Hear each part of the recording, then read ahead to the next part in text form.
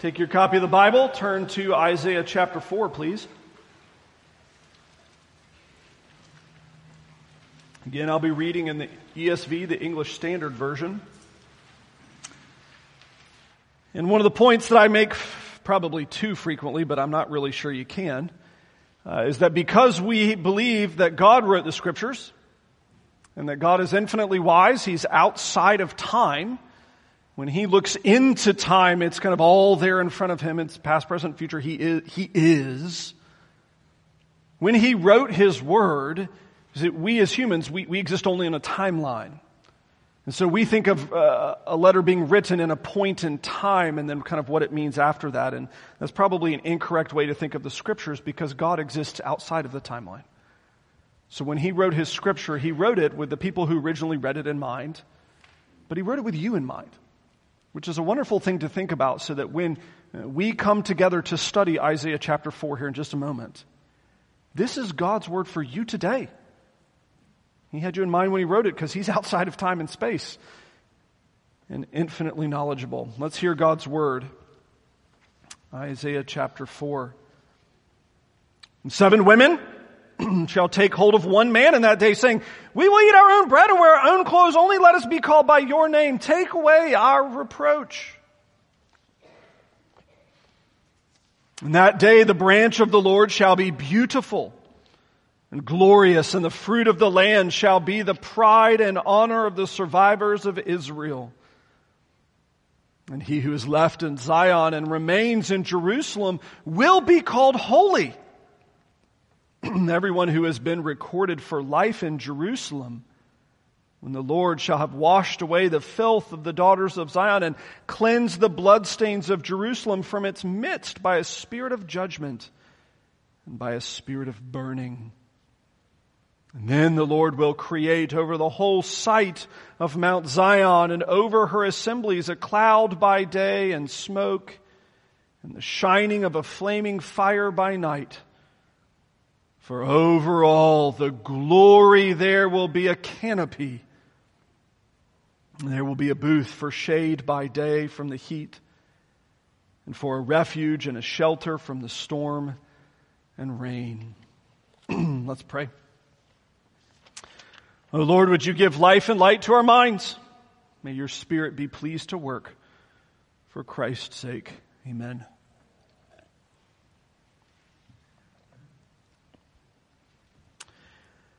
I occasionally, in reading the Bible, feel very badly for the people in it.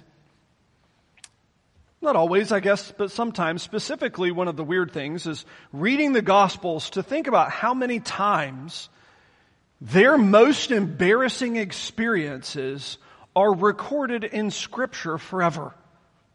A thing that'll never pass away. Can you imagine that? Having your greatest failures recorded in Scripture so that everybody for all time, forever and ever, amen, even into when time doesn't exist anymore, the way we think of it, will know of your failures. I sometimes just chuckle and think those poor disciples, I mean, praise God they got to sit at the feet of Jesus, and that certainly surpasses the difficulty.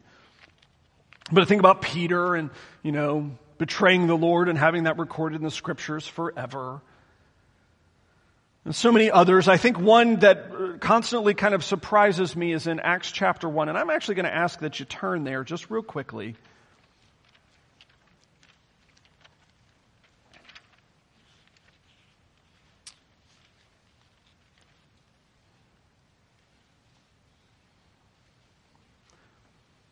Acts chapter 1 is in one of those places where we love the disciples. They're our fathers in the faith, our brothers in the faith, but where they kind of miss. And I think this is encouraging because by the time we get to the point in Acts, you have men who have sat in the Lord Jesus seminary for multiple years. They've sat at His feet. They've watched Him be, killed, Him give up His life. They've even witnessed Him in the resurrection. These are men that if anybody ever should understand, these are the men that should get it. They've had the entirety of the Old Testament kind of given to them and understood. They've had access to the Lord Jesus, who's even explained the Old Testament to them. And they should understand what's going on. So in verse 6, when they ask the question, this is a question that you would think, you would hope that they know the answer to. When they had come together, they asked him, Jesus, Lord, will you at this time restore the kingdom to Israel? They're asking really what we're going to get to in Isaiah chapter 4 and where we've been at in part of chapter 2. They ask Jesus the fulfillment question for the passage that we're going to look at today. And I guess in a comforting fashion for us, maybe perhaps one we can have compassion on them for, they get it totally wrong. Right? They've understood that Jesus is the Messiah. They know that. They know that He's given up His life for them. They know that He's more powerful than death. They know that death couldn't keep Him and He's been raised. But when they go to answer the question about Isaiah 4, Isaiah 2, and so many other chapters in Isaiah, they totally miss. Because they've mistaken something very important. They've connected kind of all of the kingdom prophecies with one specific nation, with one specific kind of geographical entity, with one specific biological people group. They've connected all of those kind of future great and grand promises to Israel. It's a mistake that is all too commonly made. In fact, actually in our great nation, so many dear Christians, dear believers, and occasionally Bible scholars have made that terrible mistake of equating that same thing. Lord, is now the time you're going to establish your kingdom in the United States? To equate His kingdom with one geographic location, to equate His kingdom with one biological people group, to equate His kingdom with one nation or state. Lord, will you at this time restore the kingdom to Israel? Is it time? Acts chapter 1, the resurrection's happened. They know He's the Messiah. This would be the time. And interestingly, what's His response? It's not for you to know the times of the seasons that the Father has fixed by His own authority. You don't know when the end's going to come. But, interestingly, He then corrects their theology. Guys, you got the wrong kingdom. You're talking about a geographical kingdom. You're talking about the restoration of Israel. You're talking about a geopolitical entity. You got it wrong.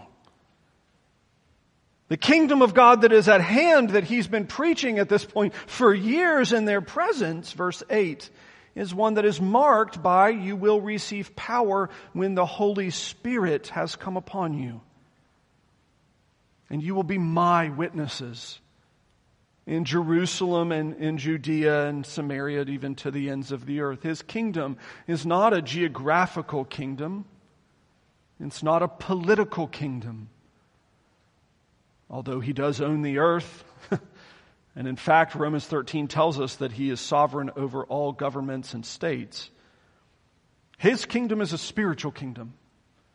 And it is indeed even already at hand. That's what Jesus Himself says. And it's important as we go back to Isaiah 4, you can turn back now, to make sure that when we come to this text, we're in the right category. Oh Lord, is now the time that you will establish your kingdom? Well, He has already.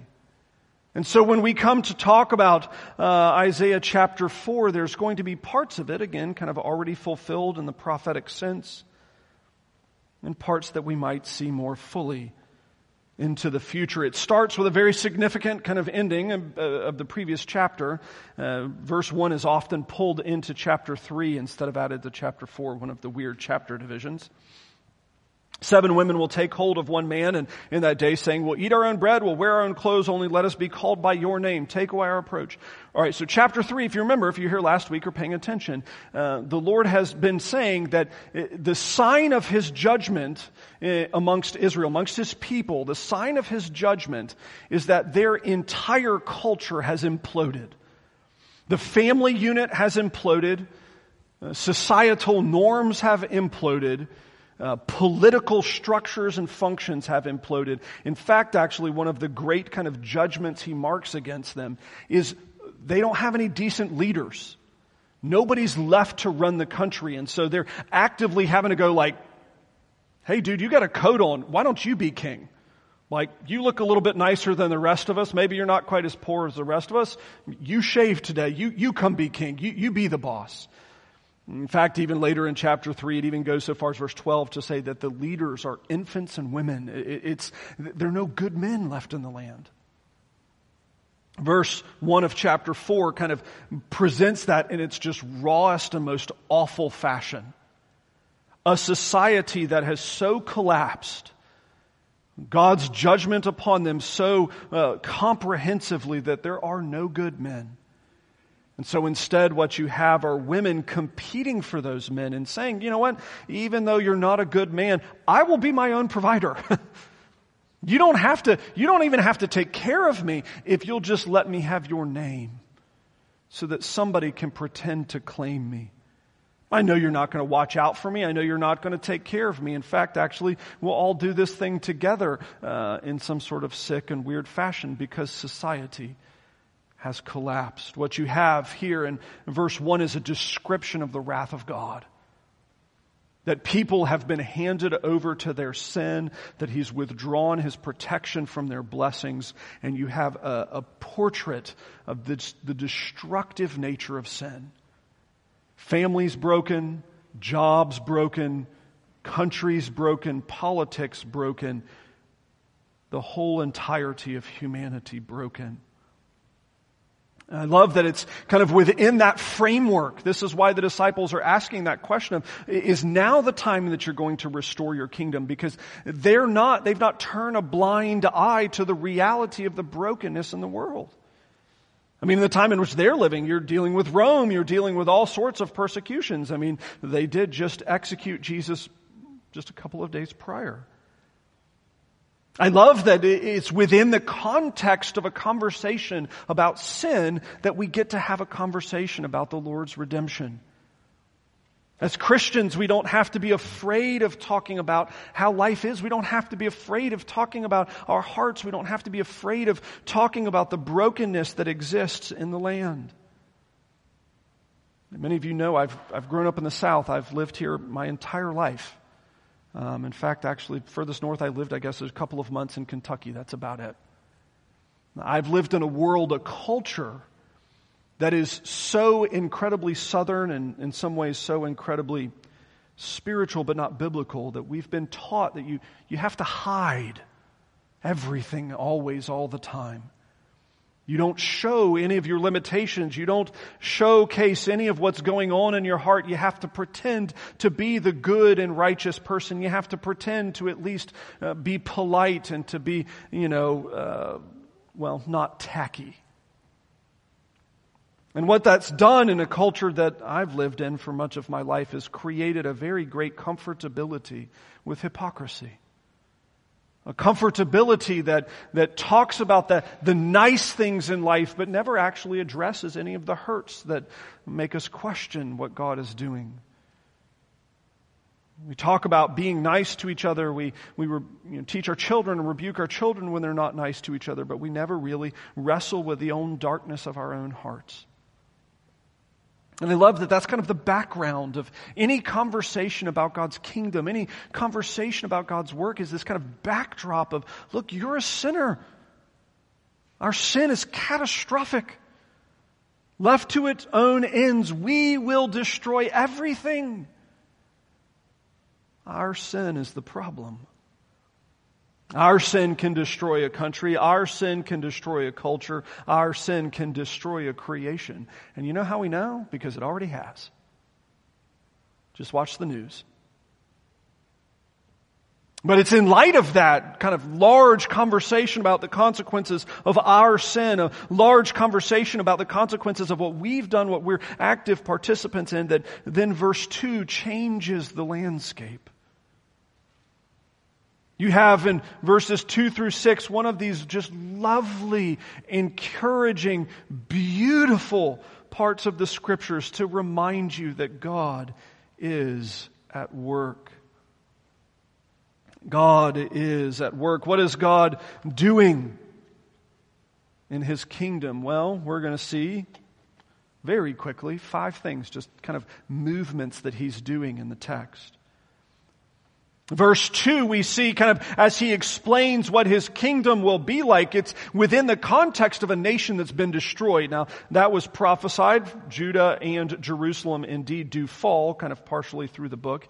They're destroyed as a nation, wiped off the face of the map, roughly, ultimately until, I guess, the 40s or 50s here recently. It's in contrast to that God then makes this promise. In that day, the day of the Lord, the day in which God establishes His kingdom. Now again, remembering that day of the Lord, because of the perspective, can refer to a lot of different times kind of all at once. In that day, the branch of the Lord shall be beautiful and glorious, and the fruit of the land shall be the pride and honor of the survivors of Israel. So what's being presented by God in this is very much figurative and spiritual language, is saying when He establishes His kingdom will be established by and through His family tree, a family tree that will be marked by a fruitfulness in the land and a transformation of the world around them. Now, ultimately, this is ultimately fulfilled in Jesus, but not just in Jesus. It's fulfilled in the establishment of His people in His places. This is where, again, partially the disciples get it wrong. They're asking Jesus that question. Hey, Jesus, you've been raised. You're the resurrected Messiah. Is now the time when you're going to get the sword out and lop the head off of all the Romans? And once they're dead, we then have this new holy kingdom located in Jerusalem. And Jesus' response is significant to them. He says, guys, you're about to receive the Holy Spirit, and my kingdom is going to go with you to the ends of the earth. It's not going to be located in Jerusalem anymore. It's not going to be located in Judea anymore. It's going to go everywhere. It'll make it all the way to the United States of America thousands of years later. It'll make it to the places that you don't even know people exist. My kingdom will be taken everywhere that my people go. Because His kingdom is not ultimately a geographical kingdom. It's not ultimately a political kingdom. His kingdom is a spiritual kingdom that is executed through the presence of His people.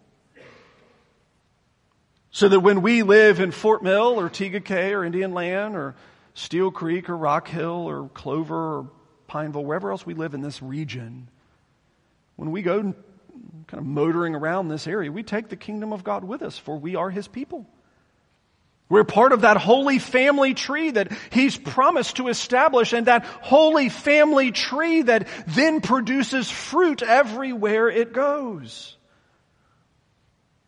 That's why, in theory, a nation that is filled with Christians, not a Christian nation, those don't really exist the same way anymore. A nation run by God, that doesn't really exist the same way anymore. But a nation filled with Christians will be a better place to live, in theory, because you'll have the fruit of all of those Christians living godly lives. The kindness and the mercy they show one another, the faithfulness as a culture and as a nation. You think about how many of us, we still enjoy the benefits of that. Chad and I were talking about this week. Some of our neighborhoods still in places where you don't have to sign for packages. They just throw your mail out on the front porch and just wait. It'll still be there when you get home. They probably could just open your door and put it inside because your house is probably still unlocked too. The benefits of a culture that's flourished under the presence and the working of God. It's intriguing. This is a major change from what the disciples are going to mistakenly understand things to be. Again, a geographic or political institution to hope in. And instead, Jesus ultimately is going to say, you hope in me and what I'm doing. My kingdom will be a spiritual one that will fill the earth. A family tree, this branch that will then grow and flourish and produce fruit all in the land. And who will be in that branch? Well, it will be the survivors, the remnant of Israel, those that know the Lord. Again, not those Jews that are of a biological lineage or even a cultural lineage, but those that know the Lord Christ. Well, okay, if it is a spiritual kingdom, if it is something that God is doing, not just geographically, but even to the ends of the earth, that's really happy for us. We can meet here for worship. We don't all need to go hop on a plane and go motoring out to Jerusalem yesterday or today. Instead, we can meet here. But what other benefits come along with this spiritual kingdom? Verse 3, this is fantastic. Anyone who's left in Zion, the ones that are remaining in Jerusalem, the ones that haven't been destroyed by the enemies, those that have not been destroyed by God, those that are actually the right and holy people, those that are God's people, that are remaining in Zion, those left in Zion, remaining in Jerusalem, will be called holy. Now, this is a contrast because if you remember kind of the flow of Isaiah, it started out with this idea that God's building something beautiful, but everything around it, his people are just making a hash of it. They're making a mess of it, every which way that can be imagined, rather than being obedient to his commands, rather than living a life of godliness, rather than walking in holiness, every which way the people that pretend to be his, they're not living the lives they're called to live. They're not living in obedience the way that they're called to obey. And interestingly, you have this kind of declarative change in verse 3. This is one of those areas where grammar is important. Words have meaning. Is this a statement that those who are left in the kingdom of God might potentially someday, occasionally, perhaps once or twice, be called holy? Is that how that reads? When Isaiah wrote this, did he put in a footnote? Or worse yet, an endnote? Oh, endnotes. Do we have an asterisk in the text? Is it even in the subjunctive? No, what's happening here? It's a declarative statement. Those of God's people, those that remain, those that know the Lord, will be called holy. Declarative, it's transformational. God's people will be made new.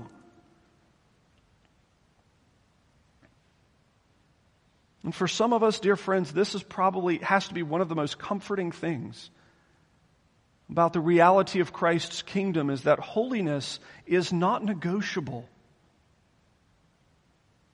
I mean, we struggle with sin now. We struggle with the effects of sin. Some of us have had a really yucky last 8 days of talking about this. I mean, how many times, Brandon, have we this week just said, I hate sin. I'm so tired of it. I'm tired of my sin. I'm tired of y'all's sin. I'm tired of it all together. I'm tired of sin. I'm weary of sin. I hate it. And I love that it's in verse 3, this kind of contrast. This declarative statement that God's people already are made holy in Christ. If you are united with Christ, you are already holy. You've been made new. But, next point, transition quickly. Everyone will be called holy, everyone who has been recorded for life in Jerusalem, when the Lord shall have washed away the filth of the daughters of Zion and the bloodstains of Jerusalem. The Lord's in the business, it's not just declaring us holy. It's not just a statement, hey, you guys are unique. You're weirdos. You're different than everybody else in creation because you belong to me. But then God follows it up and says, and I'm in the business of cleaning you, of caring for you, of transforming you, of making your life match what my commands and declarations have been. If you are a child of God, you will be changed. The only thing you get to decide really is how much fun you have along the way. God always wins. He's always victorious. He always gets his man or woman. He always does. And to be fair, I love this. You have this kind of declarative statement in verse 3 that God makes his people holy. He changes them. It's the nature of his kingdom. And then in verse 4, it explains that not only does he make that declaration, but that he then follows up on it and makes kind of the proof in the pudding. He changes people and transforms them. But if we're going to be honest, again, I love living in the real world. I love living in the truth. Some of us have grown up in a brand of Christianity that said, well, as long as you're walking with Jesus, you're going to have fun. Or sometimes they'll even say, every time you obey the commandments, it's good and easy. You're like, whew, that's a lie. And the first time you actually do that and then life gets worse, it puts you in a little bit of confusion. Like, I thought I was obeying God. Why did it get so bad? Why does my heart hurt so badly if I'm obeying the Lord? Why is my life so hard if I'm obeying God? And I love that verse 4 actually, I think, hints at that in some fashion. What's the mechanism that God is using to purify the city? What's the mechanism that God is using to kind of clean his nation? Here referenced in verse 4. A spirit of judgment and a spirit of burning. Those are not the things that I tend to really look forward to. Right? I mean, it would be like, if I had written this, I'm not God, thankfully, it would be much, much worse. But if I had written this, I would have said, well, then the Lord will wash away the filth of his people and he'll cleanse them by a big old hug. Or he'll cleanse them by just dumping all the blessings of heaven upon them. Or he'll cleanse them by making their lives easy. Or he'll cleanse them by changing their hearts so they'll never want to sin again. And interestingly, God, being the wise God and the good God and the true God, actually explains it much better. That part of this kind of cleansing, sanctifying process, well, it's through judgment, and that's actually having hard conversations about our motives. It's having hard conversations about our hearts. It's having hard conversations about our mouths. It's having hard conversations about how we live. But then in the ESV, it's an excellent translation, a spirit of burning, the idea of like a fiery wind blowing through and burning everything out. And this is that kind of great illustration of if you've ever watched a big building catch on fire and burn really hot. I don't know if you remember that there was a couple of years ago, there was a hotel somewhere, I forget, in the Middle East that caught fire like on the 4th floor or something, and it had a wind tunnel that went up through one of the elevators, and the fire was blowing out on the 22nd floor at like a jet engine out the side because it had created kind of this, fiery vortex on the inside, just blowing out a bajillion degrees halfway up this 100-story building or whatever. It's that idea of like this consuming, burning fire wind that blows through and consumes the parts that we don't like. Other parts in the scriptures, we have it again with that idea of like burning away the dross from a metal. How do you purify metal? It's terrible, isn't it? How do you purify metal? Do you remember this? You burn it so hot that it turns liquid, and then you burn it hotter so that all of the crud lights on fire and burns off so that the only thing's left is the pure metal that you want. It just put under such intense heat, such intense stress, such intense agony that all of the bad things are burnt away. Some of us in the room, that hits a little close to home right now. Some of us in the room, that is an illustration that is just a little too close to it, isn't it? Where we feel like, man, Lord, I want to love you and I want to obey you and I want to walk with you. Why does it feel like my life is on fire? Why does it feel like everything hurts? Why does it feel like there's no place that the fire hasn't burned yet? And I love that the Lord actually explains what he's doing. That for his people, this is how he cleanses his holy city. As he burns away all the evil. He burns it away. mean, let's be candid. We kind of understand this intuitively in some way in our own lives. Very few people are so happy that they're going to make major life-changing decisions. I mean, that's traditionally not how we work. Where we're like, I'm so happy. I think I'm going to change everything about my life. That's not traditionally how we work. We make small decisions based on that. We'll say, I'm so happy I want to rearrange the furniture in the house. Some of us, that's us, right? Yeah, it's me. I'm that guy. Like, yeah, let's just move all the furniture around. Why not? It's fun. Let's do this thing. I don't know. But when we make big decisions, it usually comes at the expense of something. I'm so upset about this. Or that heart attack added some perspective. Or, you know what, that huge fight with my boss has made me so miserable. We have some sort of kind of catalyst that makes us so unhappy, so dependent upon God, that it pushes us into transformation. Friends, the Lord uses the fire. He uses the misery to make us ready. Some of you are visiting with us today, and you don't actually probably have any emotional attachment to this point, but some of us in the room do. This church has been under the fire, really, I think, probably since September 1. I don't know exactly what God is doing, except this. I don't understand why He's chosen this season, why He's chosen these months. I don't know. I don't know why He's chosen these years. Honestly, if you really think about it, this church has been really under it for about 1.5 years now. But the last 5 particularly so.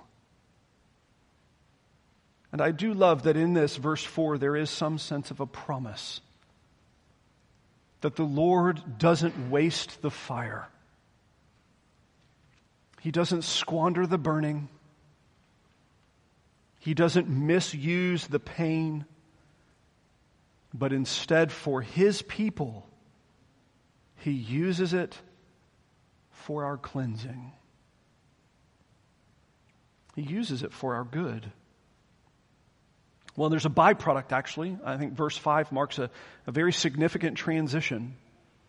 Verses 3 and 4 kind of explain how God interacts with His people, ultimately the holy city, is this kind of, He burns it to the ground, not to start over, but to cleanse it. And those that remain, those that are His people, that have not been consumed by His wrath, that have not been consumed by His judgment, those that have remained and have been cleansed by the fire of God, those that have been purified, we know now, by the blood of Jesus and have the Holy Spirit, absolutely sanctifying them from the inside out, those that remain from that get verse 5. That the Lord, the covenant-keeping God, the one who spoke creation into existence, the one who has redeemed for Himself a people, the Lord will create over that whole location, over the whole site of Mount Zion, this holy city, over the entirety of it, He will create. And this is where our Old Testament Bible knowledge tends to let us down a little bit. And we go, I'm confused. What is He going to create? Over her assemblies, a cloud by day, a smoke, a shining fire flame of night. And over all the glory, there will be a canopy. He's going to create a weather phenomenon? I mean, cool, I guess. No, what we have here actually is a referral back to the Exodus, where you remember when the Lord led His people out of Egypt through the Exodus, He led them by day by a pillar of fire and by a pillar of cloud, and by night by a pillar of fire. Now, many of us have watched the old, Yul Brynner and such, 10 Commandments, and when we think of that, what do we think of with this little pillar of fire and pillar of cloud? Is this little pencil-thin, pillar of fire and cloud, because that was all they had available for their special effects. Probably not accurate. Remember, that pillar of fire was designed to provide safety and illumination for a nation of best guess somewhere in the neighborhood of 1.5 million people. So maybe think about it a little bit differently, to think about it would be a pillar of fire bright enough for the city of Charlotte to take refuge beneath it. Probably not some little spindly little bit of smoke, huh? Realistically, what is the pillar of smoke? Probably. Best guess is it's probably the largest, scariest tornado ever observed in human history. So interestingly, what the Lord is saying is like, what's going to happen is the Lord is going to show up in His presence and in His power. You remember these as the Lord led them by direction with the tornado by day, so they knew where to go. If God is going that way, I'm following the tornado because that's where my God is. And when He stopped, they stopped. And then He moved around behind them and turned into the pillar of fire so He would protect them so that none of their enemies would dare go near them. And no kidding, if there was a tornado big enough for the city of Charlotte to see it all, and it was made of fire, I'm not going near that under any circumstances. What He's presenting here is His presence, and it's His presence marked by power, where He leads them, where He directs them, and where He protects them. All of that in just a weather phenomenon. His guidance, His direction, and His protection. You see, this is the interesting thing. The consequence of the cleansing, the consequence of the holiness that He's worked in His people is His presence. It's His presence. No, I love this. Brothers and sisters, our Lord has never left us or forsaken us. He's not going to. Our Lord has never turned His back on us. We're His people. He's not going to. That's all finished in Jesus. In fact, actually, when there is a problem in our relationship with the Lord, it's never Him. It's always us. And I think what's being described here in some fashion is the Lord kind of presenting it in story form. The description of Him bringing His people close. Bringing His people by His side. Bringing His people next to Him.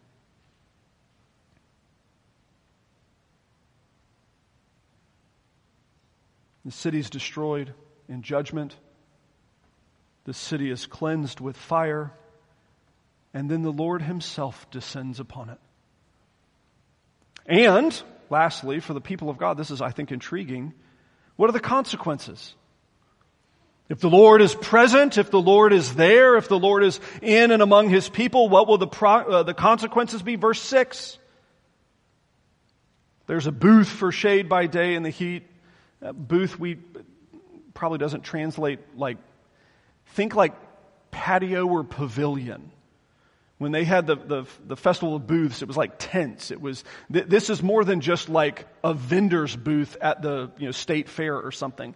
This is probably more like a covered canopy where you could rest, where there would be food and drink. It would be much more kind of like what we would think of as somewhere probably between like a vacation spot and a restaurant. In His presence, what will there be? There will be a booth for shade by day from the heat. There will be a refuge and a shelter from the storm and the rain. There's protection. We get all of the benefits and blessings of being in His presence. There is protection.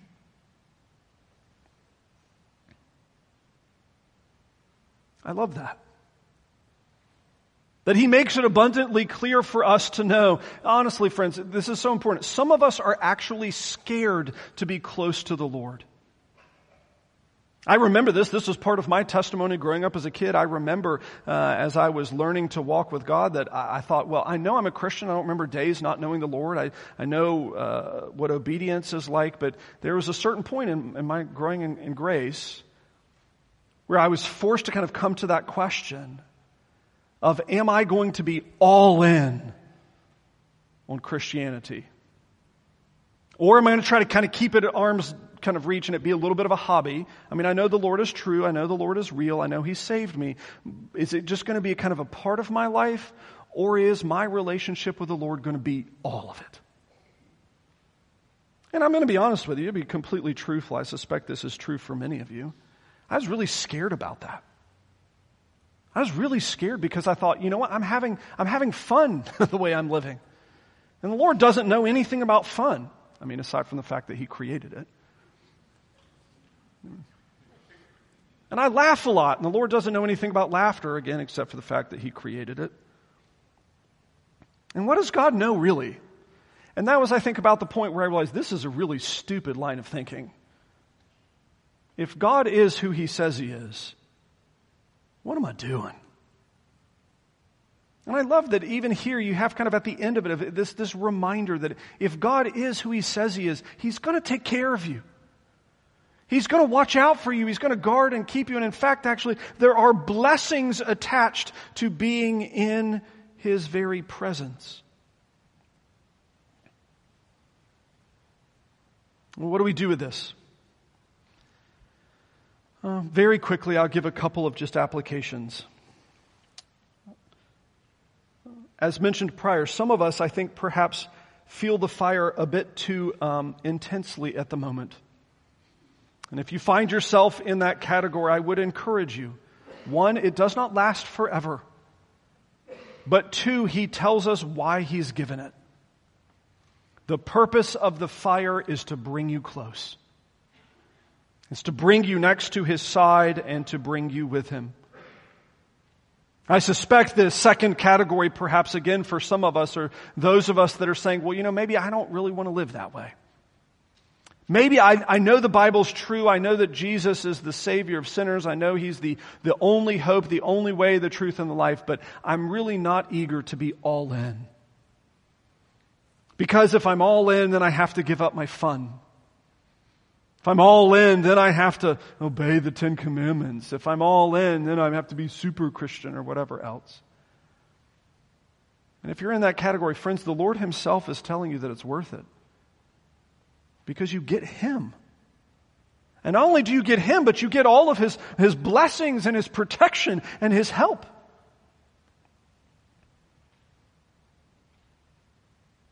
And then lastly, I would end with this. I don't know what the future holds for this church. I joked with Brandon when we were hiring him. I said, Brandon, I can't tell you anything. I can't promise you anything about what Christ Ridge will be. But I can't promise you it'll be exciting. One of those statements that was a bit more prophetic than perhaps even I would have guessed. I don't know what the future holds for this church. The Lord is blessing us in more ways than we can count. It's not also been insignificant that He's blessed us recently with tears. A lot of them. I don't know what the future holds. But I do know this. It will be far more enjoyable if we're clinging to His side instead of running from Him. Now, I don't know who's in those categories. Only He knows your heart. But maybe we can just kind of prep for the exciting, because it's been going hard for a number of months now. And we can together run to His side so we're ready for whatever the future holds. Because I suspect He's not done yet. Because He loves us. And I happen to know you, and I happen to know my own heart even better. And you're not perfect, and neither am I. So until we're made ready, He's going to keep working. So maybe we can spend some energy to stay close to our Savior. Let's pray. Father, we thank You for Your word. Thank You for the sweet passages and the hard passages. We thank You that You have shown us so much mercy. And again, even as we did in Sunday school, I thank You right now. We thank You for baby noises in the sanctuary. We praise You for those little coughs. They represent answers to so many prayers, and they represent the next generation that we get to pass off the faith once for all delivered to the saints. Would You bless them, and would You bless us? For Christ's sake, amen.